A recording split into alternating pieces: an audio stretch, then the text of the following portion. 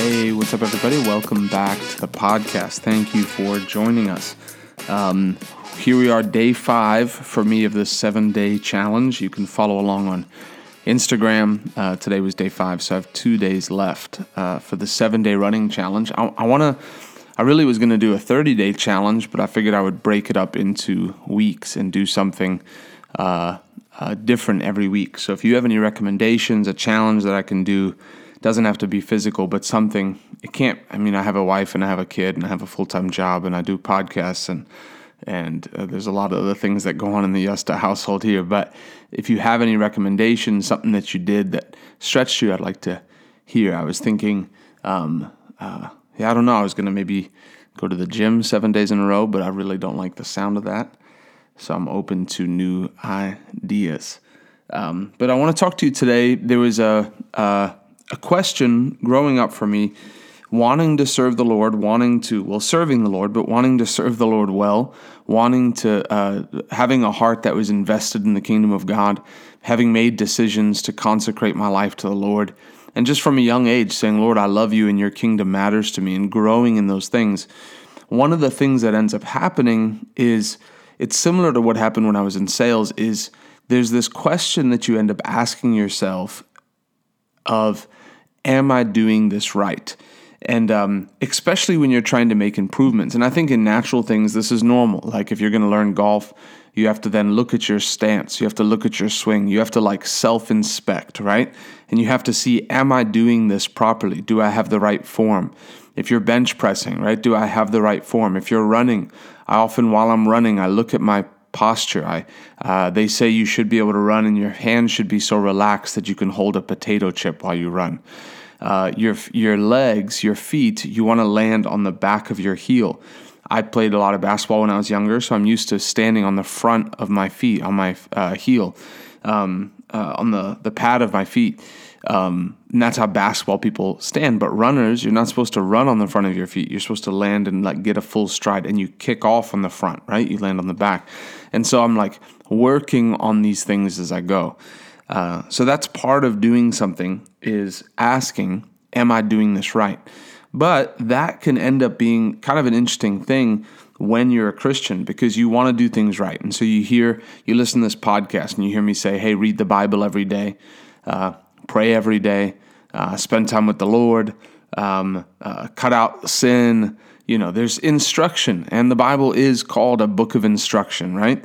So there's things that we do, but it can oftentimes make it that we become very self-focused, where I believe the Bible gives that instruction so it's clear, so they can't be wrong doctrine.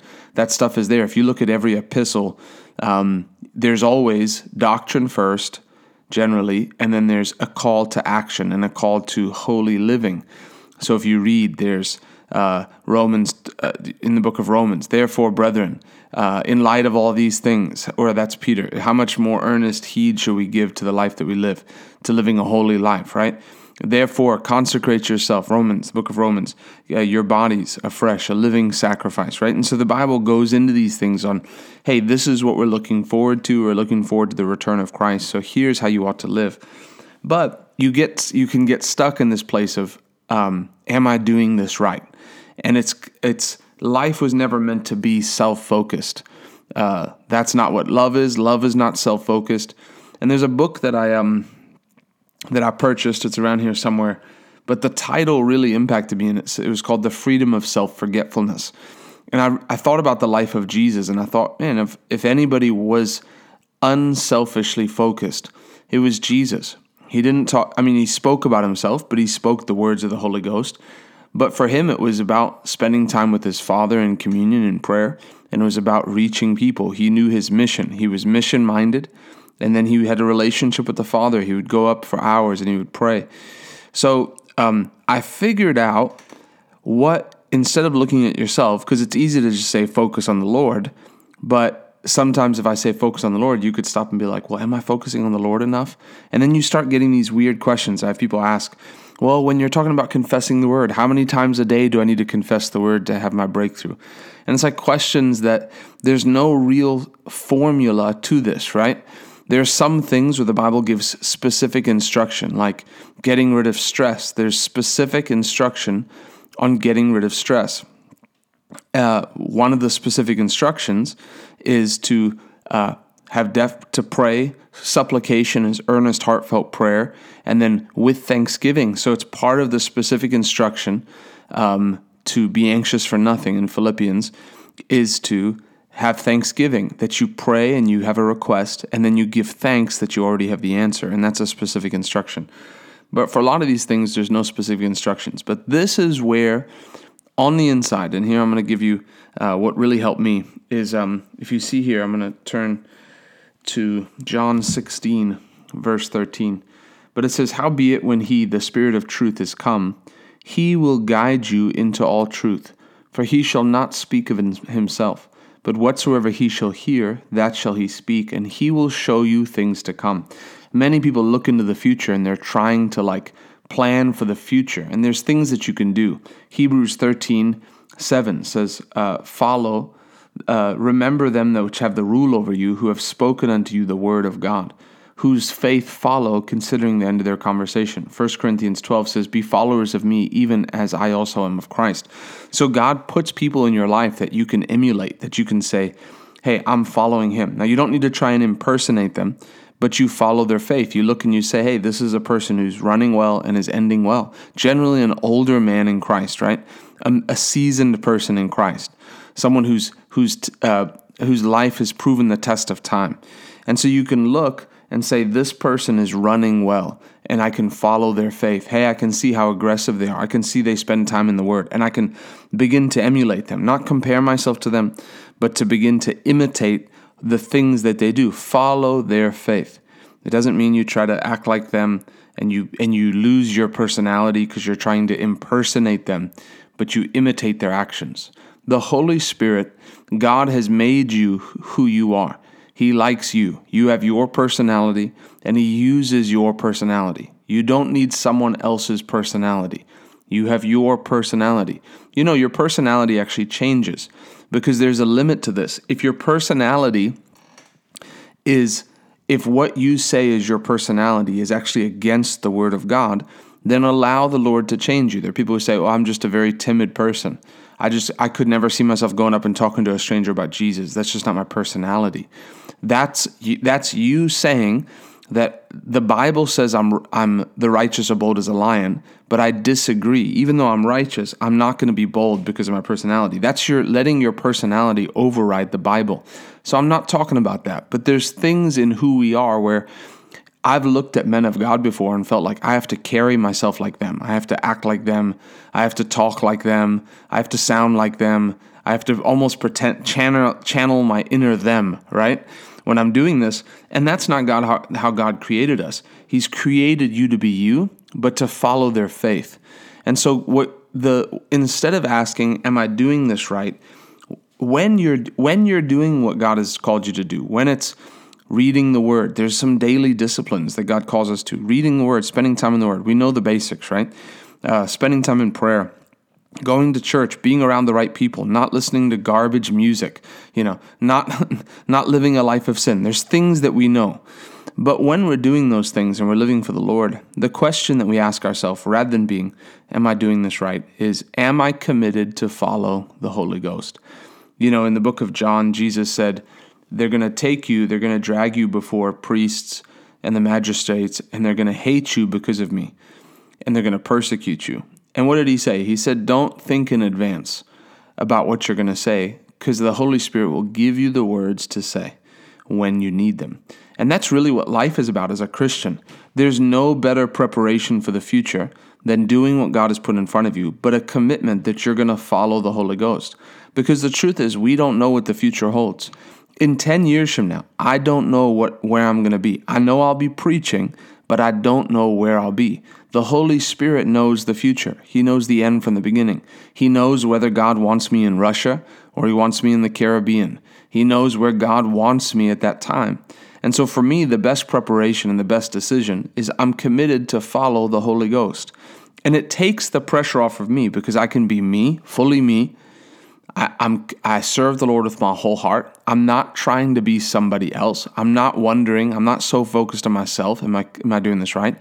I put my eyes on the relationship with the Lord, and then it becomes that hearing His voice becomes the most important thing. I remember talking to a pastor of mine, and he said, "You can't miss the voice of the Lord. You love the Lord too much."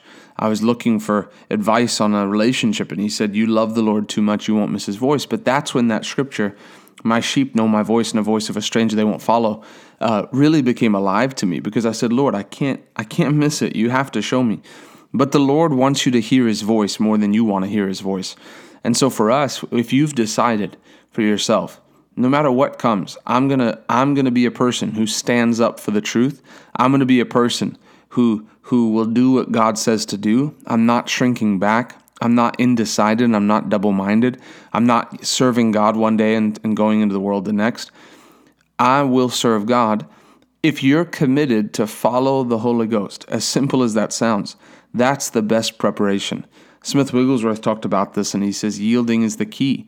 He said you can pray and study and do all these things for years and go to church, but if you don't yield to the Holy Spirit when He tells you to do something, there won't be the growth that God wants you to have.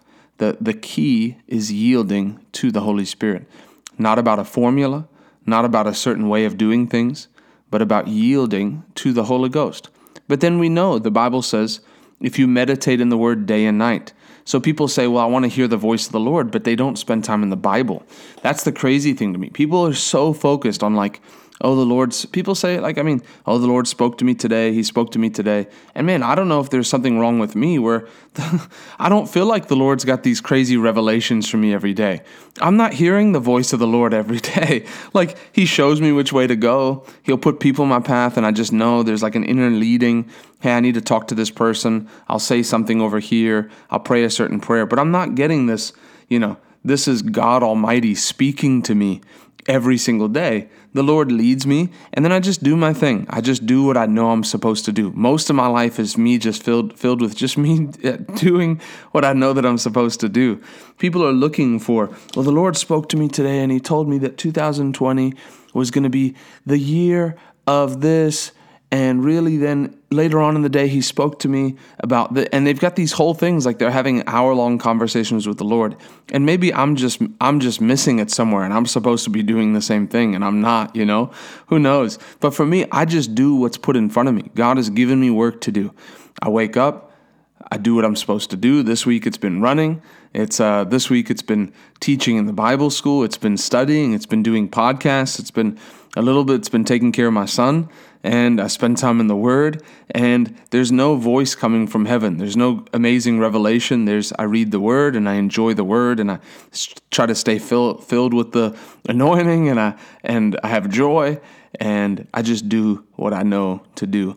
But then my heart is ready that if the Lord says, all right, Ryan, I want you to fast today, that I'll say, yes, Lord. I'm willing to give up food. If the Lord tomorrow said fast 7 days, the answer would be yes, Lord. If He said, do this, it's yes, Lord. If He says, do this, speak to that person, it's yes, Lord. And so it's a life of yielding. And that takes the pressure off you. It takes the pressure off me. You don't have to try to be like me. You don't have to try to be like somebody else. You get to be you. You get to love Jesus with all your heart. You get to serve the Lord.